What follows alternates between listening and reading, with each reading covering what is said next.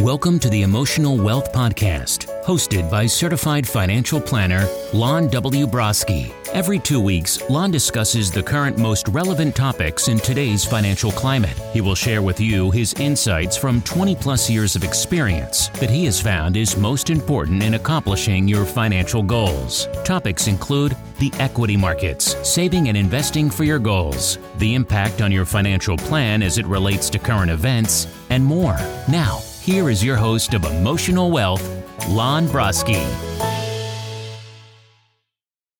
Hi, and welcome to this edition of Emotional Wealth. My name is Lon Broski. I'm a certified financial planner with Pines Wealth Management in St. Louis, and so glad you could be with us here today. And the purpose of us doing these podcasts is very simple. We want to help educate investors. We want to help you to make better, more intelligent decisions within your financial plan. And it's going to help get you closer to where you want to go. It's going to help you get on track and stay on track with your own financial goals. And so today I want to talk about a process, setting up and developing a process. Because our last podcast, we talked about your behavior. We talked about why your behavior was so important and managing that behavior and recognizing your behavior. Because it's so hard to do in today's environment when we're constantly surrounded by fear. And everything that we read is driven towards fear. It's pandering to our fear, pandering to our emotion. And sometimes emotions are detrimental to our financial plan, to our financial goals. May not recognize it. We need to understand it. But having a process will help you do that. So this podcast, I'm going to piggyback, if you will, a little bit off of our last one when we talked about your behavior. So I always start the podcast off with a quote, and one of my favorite quotes from Benjamin Franklin: "If you fail to plan, you are planning to fail." And that quote is so impactful for this particular podcast because we're going to be talking about a process. And so a process really begins with an idea. I decide that I'm going to sit at the kitchen table, have myself a cup of coffee, and I get this crazy idea to climb at Mount Everest. Because I saw a documentary recently on Mount Everest, and I thought, wow, that seems like a worthy goal. I'm not a mountain climber. I've never climbed a mountain ever. Any resemblance of climbing that I have ever done has been one of those places that you go to and you climb all these various different walls. That's the extent of the experience that I've had climbing. But if I'm going to decide to climb Mount Everest, or my goal is to climb Mount Everest, that's not something that I get up today, buy a ticket to Mount Everest, and then decide to climb it.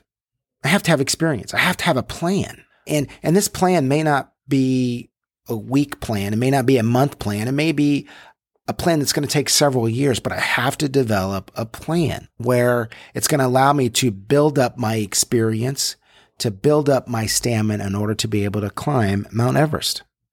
The first step in the process was setting a goal. If you get up today, sit at your kitchen table, drink your cup of coffee, look out at the hummingbirds that are on the patio, and you decide that you're going to retire, you just set a goal when you said you wanted to retire. That's step one in the process.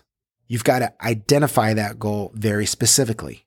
So when you decide that you want to retire, just like in establishing the goal of climbing, I established the goal of climbing Mount Everest. That's specific.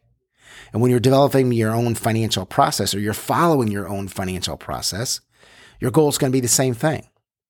Now that I've decided that I'm going to retire, I have to be specific with that goal. What age do I want to retire? How much am I going to be asking from my investments? What's my monthly paycheck going to look like in retirement?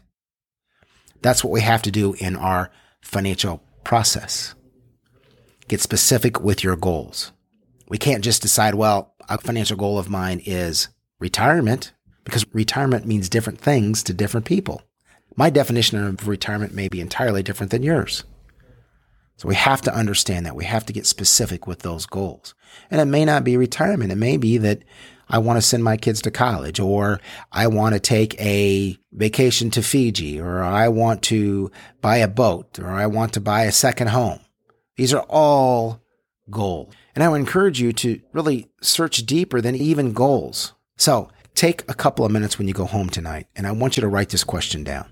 What's important about money to you? And if you answer that question, you'll get down to some really deep answers. And you start to know yourself when it comes to your financial goals? Like maybe your answer would be, well, what's important about money to me? It provides me with security. Well, how do you define security? And as you start to dig into that question, what's important about money to you a little further, your goals will start to develop. And then once you do have that goal, other questions will pop up. Just like we talked a moment ago about your retirement. When do you what age do you want to retire? How much are you going to be asking per month from your investments? What do you want your paycheck to be in retirement? That's getting specific. And as we get specific, we'll start to understand exactly what that goal is, and it'll become refined. And then from that point, we can talk about properly setting up those goals. And how do we do that? Well, we develop a plan. That's the second step in the process. Just like we talked about with Mount Everest. My goal was, well, I want to climb the highest peak, which is Mount Everest. That's a specific goal. My next step is, I'm not a mountain climber. I got to develop a plan here. I live in Missouri, and the tallest peak in Missouri is Taum-Sauk. Maybe I start there, which is only at 1,000 feet, 1,772 to be specific, but maybe I start there. Again, that's part of my plan. And then I move to other peaks, and then maybe I get to the highest peak in North America, which is Denali. That's the plan in order to get to the goal of climbing Mount Everest. And in your financial process, it's the exact same. You've got to develop that plan in order to reach your goal. That plan is the heart of the process. And so why is it important to develop the plan? Because the plan is going to allow us to know exactly what actions to execute. That third step is owning the right investments. Because if I own the right investments, and I know that I own the right investments because they fit the plan, which is designed to reach the goals. Because where I see clients and so many people that I've met with, where I see them getting lost, is they focus on the wrong thing. They focus on the investments first. Oh, well, I got a 20% rate of return this year. I did very, very well. And my question would be, did you need that 20% return? Well, it's got to be the higher the return, the better, right? Because higher returns means higher risk. Majority of the time. Do you need to take on that much risk? I don't know. What are you trying to accomplish? We have to own the right investments. I know that if my investments fit the plan, then I'm in the right place, regardless of the return. I'm not chasing return. I'm chasing my dreams. I'm chasing my financial plan. I'm chasing my financial goals. And when you have that process, and when you have that plan, the word chase now is not correct. We shouldn't be using the word chase my goals. I should be using now I'm pursuing my goals because I've got a plan. And so that third step in making sure that I own the right investments. How do I know that? I know that my asset allocation, whether I have 10% in large size companies or small size companies or bonds or international or alternative investments or oil or whatever. I know if my assets are correctly allocated because they fit into my plan, then I know that I'm in the right spot, regardless of what the S&P 500, regardless of what the outside influences are telling me, because I didn't do as well as my neighbor. I'm sorry, but I'm not competing against my neighbor. If he gets a 90% rate of return, God bless him, because I know the rate of return that I got is a perfect fit for my plan. It has nothing to do with what everybody else does, but it has everything to do with my plan. Again, referring back to Mount Everest, I got to know exactly which strategies I'm going to use in order to get to Mount Everest. I'm going to climb the smallest peak first. That's part of the steps in order to follow the plan.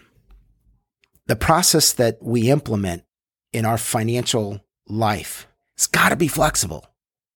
It can't be so rigid that if something happens, if a wrench gets thrown into the process, that it throws all of my work out the window.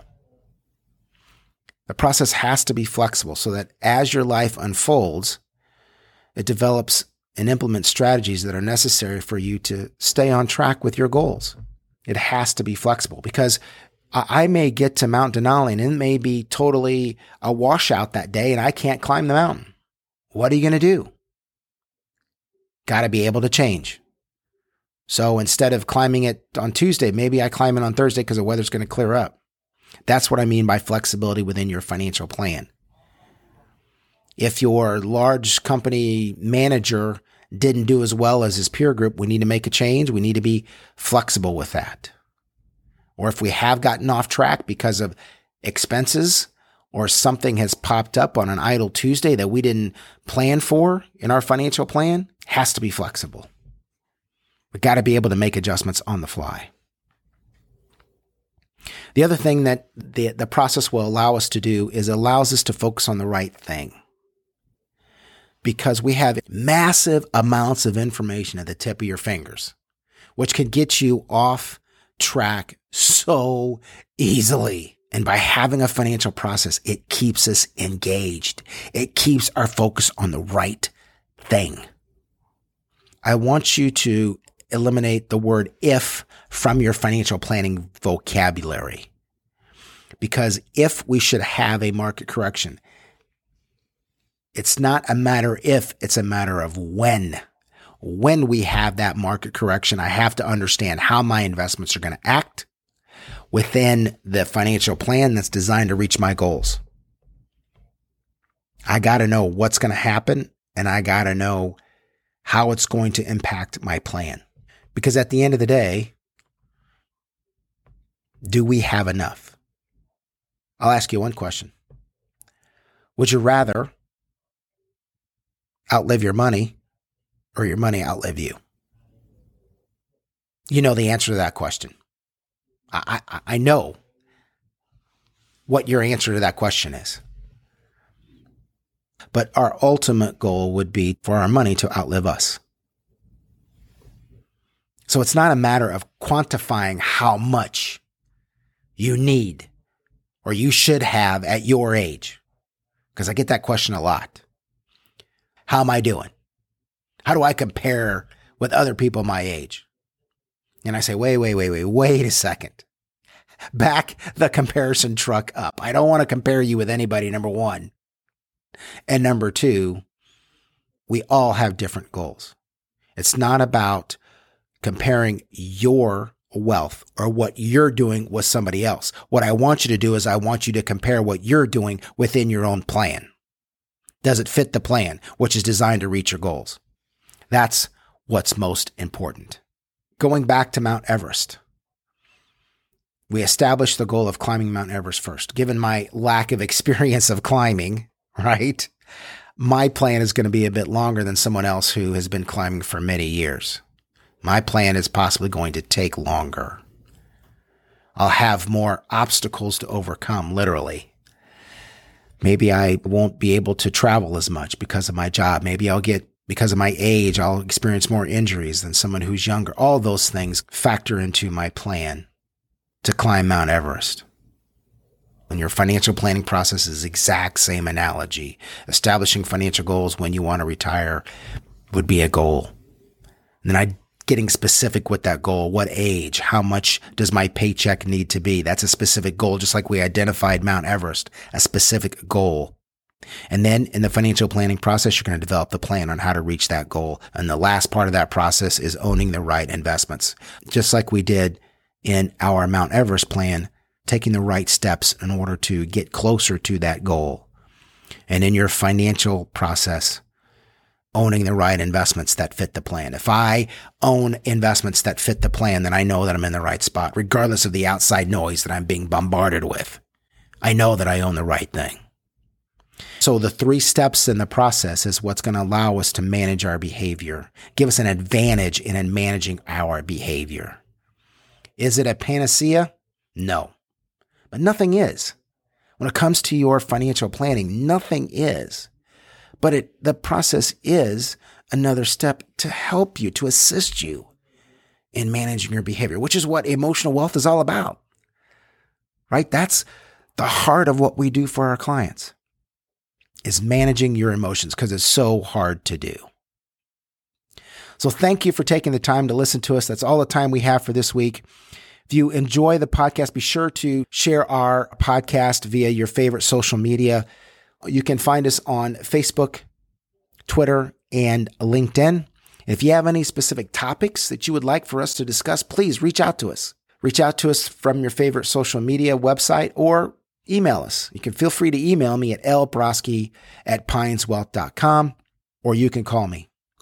314-576-6767, extension 107 is the number. Again, 314-576-6767, extension 107 is the number. And remember, if you fail to plan, you are planning to fail. Thank you for joining us, and we'll see you next time.